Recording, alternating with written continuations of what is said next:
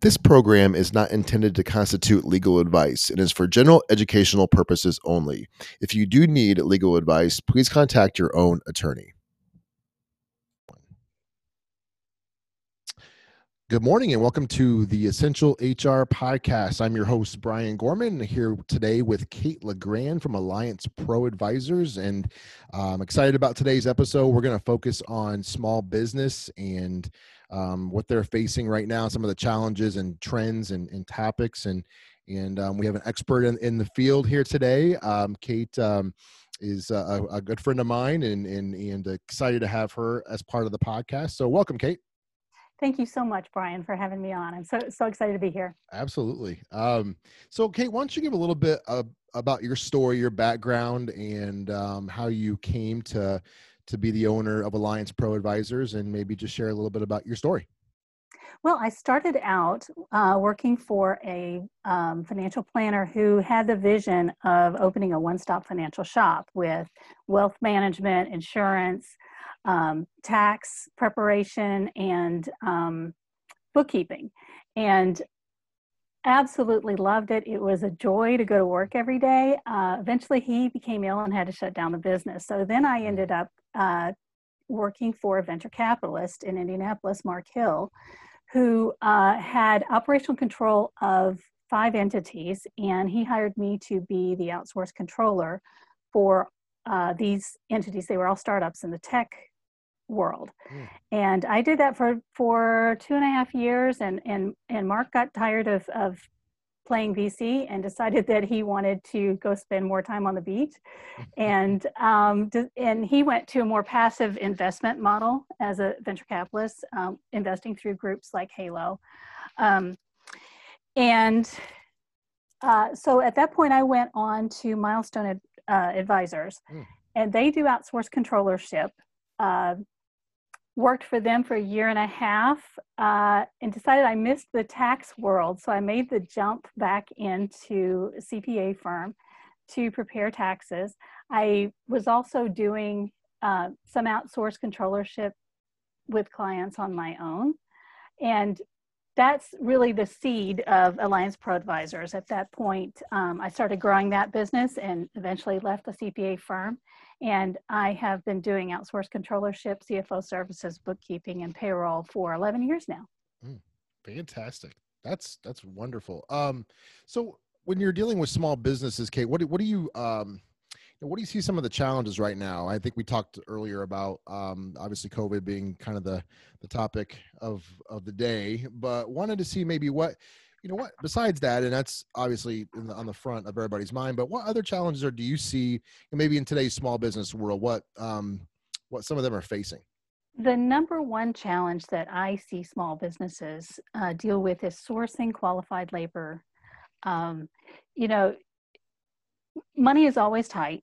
You can always get cheap labor, but it's not cost effective in the long run to go the cheap route.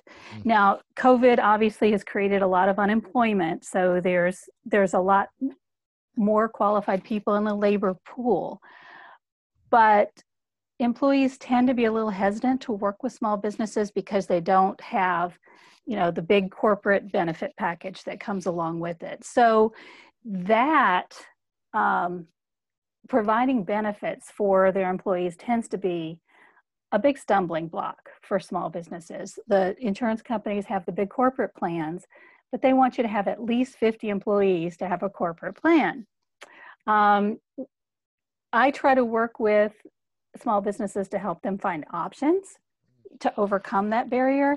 One of those is short-term renewable policies that can carry you for 3 years, because the short-term medical policies are renewable for 3 years. Another is reimbursing the employees for their expenses for having their insurance on the exchange. But there are other options that we tend to find for small businesses, but you just have to work within the parameters and needs of the business. But having those options in place really helps you source better talent than you could otherwise. That's really the number one issue you're seeing. Is there Yes. anything else that you see from small business as well? Um, well, one issue that businesses come to me, a big question that they come to me with is, wouldn't it be easier if I just 1099'd all of my employees? Mm, And that is sometimes yes, sometimes no. sure. Entrepreneurs, what we're all about. I own two other businesses besides Alliance Pro Advisor, so I see things through the eyes of the entrepreneur, and I understand that our job is to control costs, to source resources and control costs. Mm, Well, when an entrepreneur sees, oh, 1099 contractor, I don't have to pay Social Security tax, sometimes the wrong light bulb goes off. sure. Sometimes a contract employee is appropriate, sometimes it is not. Mm, There are federal and state regulations that come into play, and you have to look at both of those. There have been Supreme Court decisions which have defined who is an appropriate W-2 employee and who is not. mm, Um, and I typically go through those parameters with the business owner to help them determine if their scenario fits the legal framework to meet that qualification. mm. So that's part of your overall process when you meet with a small business. So maybe talk a little bit about that if you don't mind. What's your process like? Say I own a small business, I come to you and Alliance Pro Advisors. What does that look like when you're sitting down to meet with someone for the first time? Well, the first thing that I do is I try to get to know their business as a whole. We're accountants, but we try to take it beyond putting numbers in little boxes and spitting out reports. Mm, In order to be a qualified advisor, we need to understand as much as possible about your business, about the culture of your business, what your product is, who your target market is, what your ownership structure is, your potential liabilities from a legal perspective. It all factors into your financial decisions.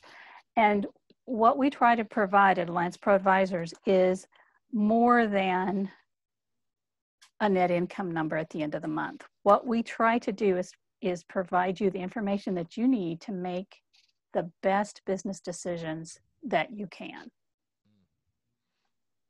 Oh, fantastic. So when you have those meetings and you're starting the process with someone, do you typically have another meeting, like weekly meetings with small business owners, or how's that typically work?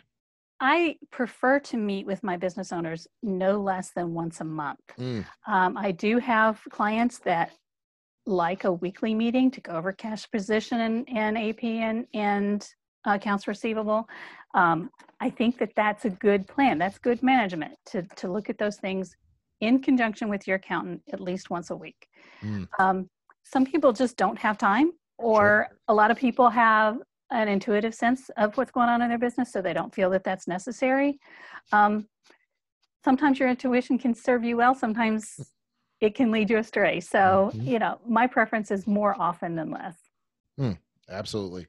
So we talked a little bit about some of the challenges. What are some of the trends that you're seeing in the small business world? I know that obviously COVID has really kind of turned the table on a lot of what we're doing day to day. But what trends are you seeing in the small business world? And it can really be any type of a trend that you see. Well, the big trend, I think, is outsourcing. Mm, More and more businesses are outsourcing their services for a number of reasons. One is cost control, but again, COVID plays into that. One of the best ways to control infection is to keep people from meeting up, and if they're mhm. working from remotely, then they're not going to pass any viruses, and that actually is helpful in a number of ways. That keeps other infections down besides just COVID. I mean, you're not going to have Sure. a flu pandemic in your office if if they're not together. Um, Another trend is increased infection control measures. I mean, if you have a retail store, you might have to find a way to keep customers from becoming too close together. Another is looking at your product and making sure that, you know, it doesn't create additional liability for you. There are businesses springing up. One is a client of mine, Tetra Group, that are focusing on innovative methods to control infection. You know, there are hand sanitizers that protect or prevent infection for hours after application. There are methods of fumigating the workplace to kill viruses and germs. I think that that's going to be a whole industry that's going to spring up of consulting with businesses to help them control infection within the workplace. Absolutely. And I was thinking too, as you were talking, you know, about some of the compliance issues that might be facing small business. I know you mentioned them in 1099, W-2. And maybe is there more to add there, Kate, that you want to maybe talk about in that as it relates to that? Well, I think that there are some basic facts that business owners need to be aware of with this issue. If you have 1099 employees, there is a $600 threshold. So if you just pick up a casual employee to do maybe, you know, weed the landscaping out front, if you're not paying them more than $600, then you don't have to worry about issuing them a 1099 miscellaneous. If you do break that threshold, you have to provide a 1099 miscellaneous form to them, and that is also reported to the IRS. And the contractors must furnish a valid taxpayer ID to you. Now, for the contractor themselves, I highly recommend that they obtain their own EIN, because when you are a contract employee, you really are a sole proprietor. You are in business for yourself. And you will have to file that income on a Schedule C, which is the form for sole proprietors. And there will be expenses that you can deduct against that income that you can't as an employee. Now, the reason that I recommend that you get the EIN is that you will also have to provide the business owner a form called a W-9. And that W-9 asks for either your Social Security number or an employer ID number. Now, in today's environment, it's a really good idea to keep your Social Security number as private as possible. So if you have a taxpayer ID number, employer ID number, it's called an EIN, then you can put that number on your W-9. You're 100% in compliance doing so, and your Social Security number stays private. Now, as a contractor, you will have to pay self-employment taxes. This is essentially both halves of the Social Security and Medicare tax. So under the traditional W-2 employment arrangement, the employer pays half, the employee pays half. But under the 1099 arrangement, the contractor pays both. So it's very important for the contractor to understand that that tax hit is coming and to make quarterly payments on their contract income prior to the end of the tax year so that they don't end up with underpayment penalties. Now, one of the things that we talked about is that small business owners tend to think of the independent contractor arrangement as being a panacea. Oh, I don't have to pay the Social Security tax. That's going to say I don't have to pay payroll processing fees. But it's not really, there are drawbacks to that as well. That relationship is merely contractual. And if you make the wrong judgment as to whether or not that employee is qualified to be a contractor under tax law and labor law, then the government can come back and penalize you, charge you for the unpaid taxes, including the employees' withholding taxes, the Social Security tax, and the Medicare tax. Plus, there are very substantial penalties involved for underpayment of those taxes. So it can be a huge pitfall. I have known people who have lost their homes because they were not able, they made the wrong judgment call and they were not able to pay the taxes and the penalties. So how do we decide who qualifies? Well, the Supreme Court has defined several parameters. One is the extent to which the services rendered are an integral part of the principal's business. So it's unquestionable that an ancillary service like accounting, like payroll, like legal consult, occasional labor, someone coming in to make a repair on your business, those things, unquestionable, they can be 1099 contractors. But if someone is working in your main business, that is one factor that would lead the court to decide that they are not qualified to be a contractor. Another factor is the permanency of the relationship. If it is a one-off, short-term task that needs to be done, that lends credence to the idea that it is a contract arrangement, is properly a contract arrangement. Another factor is the amount of the contractor's investment in facilities and equipment. If the employer is providing all the tools, provides the place to work, it is a central part of their business, and this person is employed indefinitely, the court's probably going to lean toward the W-2. Another factor is the contractor's opportunity for profit and loss. If that contractor is taking a business risk in taking you on as a client, if that contractor has other clients of your type, of the same type, then the court or the IRS, whoever's making the decision, is going to lean toward, yes, this person truly is a vendor. He is a service provider. He's in business for himself. So yes, that person is a contractor.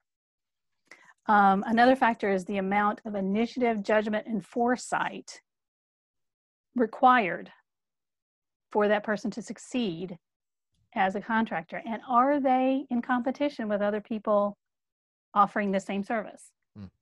So that, that lends credence to the idea that this person owns their own business, is in business for themselves. Yes, it is contractual agreement. And the final factor is the degree of independent business organization and operation. So if this person is just coming into your office every day, giving the tasks that you assign to them, and they go home at the end of the day and they don't have to think about it anymore, that sounds more like an employee.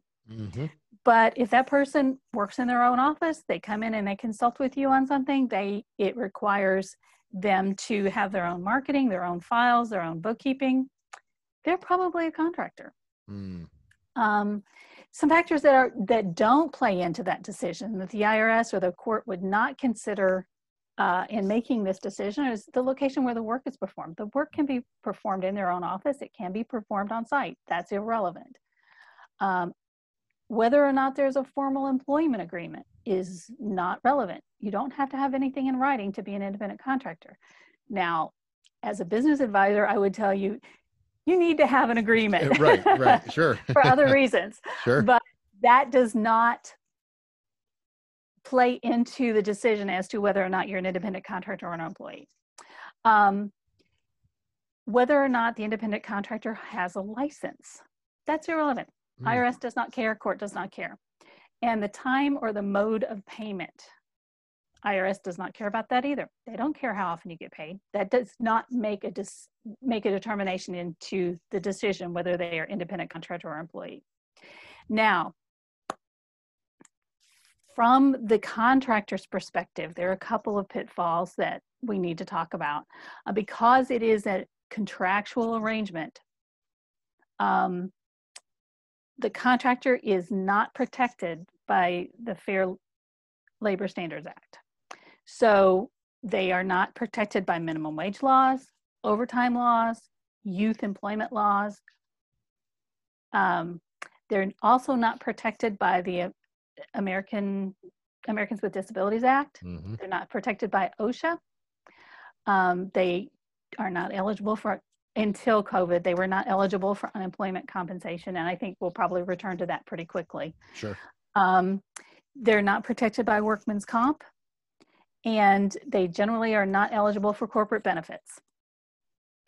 So those are the downsides to being an independent contractor.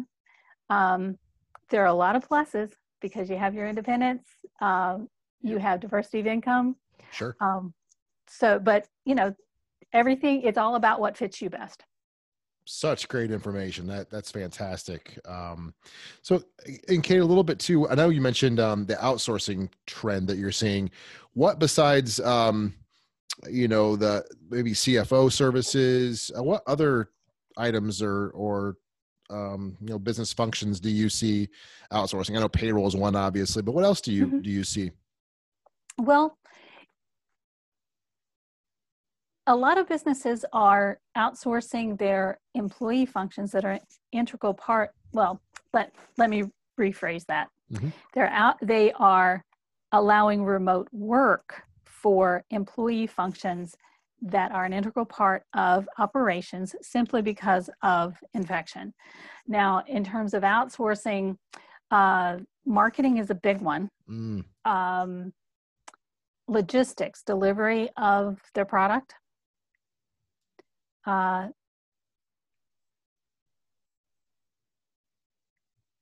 Some businesses actually are outsourcing the core manufacturing of their product. So pretty much any function in your business can be outsourced to another business. It's just a judgment of, is that the best fit for our situation and for our company and our product and our customers? Sure. Oh, absolutely. So I know we talked a little bit before too, Kate, about, you know, maybe trends that you see, you know, coming as we kind of get out of the pandemic a little bit here. What do you see small businesses, the trends that they've, you know, maybe started to put into their businesses, maybe staying, maybe something that, you know, obviously with Zoom and things like, you know, what we're doing today, you know, I see that maybe in some ways not staying. I mean, staying is part of our day to day in some ways too. But what do you see? What are you seeing from your clients that that might be something is new, that or a trend that you see staying put as part of normal day to day business once we get through, you know, through the pandemic? I think once we get through the pandemic, we are all going to be much more cognizant of infection control.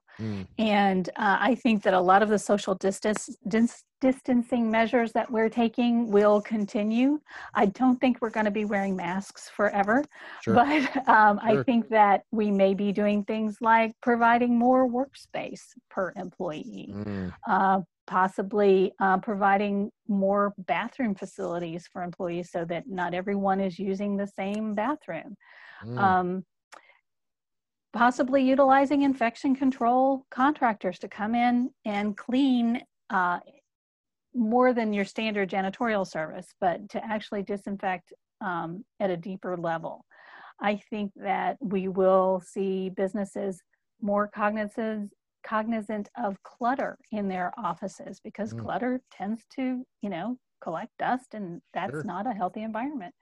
I think that we will see businesses much more supportive of employees' wellness initiatives, and we may even see an element of bullying to a certain extent. If we see, you know, I can envision some businesses looking at some employees and saying, you know, you need to get on the program, you need to be healthier, and maybe getting a little too intrusive in those choices. Interesting. I hope that doesn't happen, but you know, humans being human, sometimes these things do.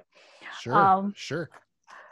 So that's really what I see happening. I think that the remote work is going to continue. I think that a lot of employees, because they have been forced to homeschool. I think some people are going to decide that that is the right choice for them, and that's going to become a more prevalent trend. And employees are going to want to be able to stay home so that they can homeschool their children. Mm-hmm. Oh, absolutely. That's great info. Kate, how does someone get a hold of you if they're interested in working with you and Alliance Pro Advisors? How does someone reach you? Well, I have a website, allianceproadvisors.com. And my toll-free number is 1-800-989-2047. Fantastic. Well, Kate, thank you so much for your time today. Excellent information. I know that you're an expert in this field, and anyone that works with you would be in great hands. So certainly appreciate your time and look forward to having you on again. Thank you, Brian. I so enjoyed being here.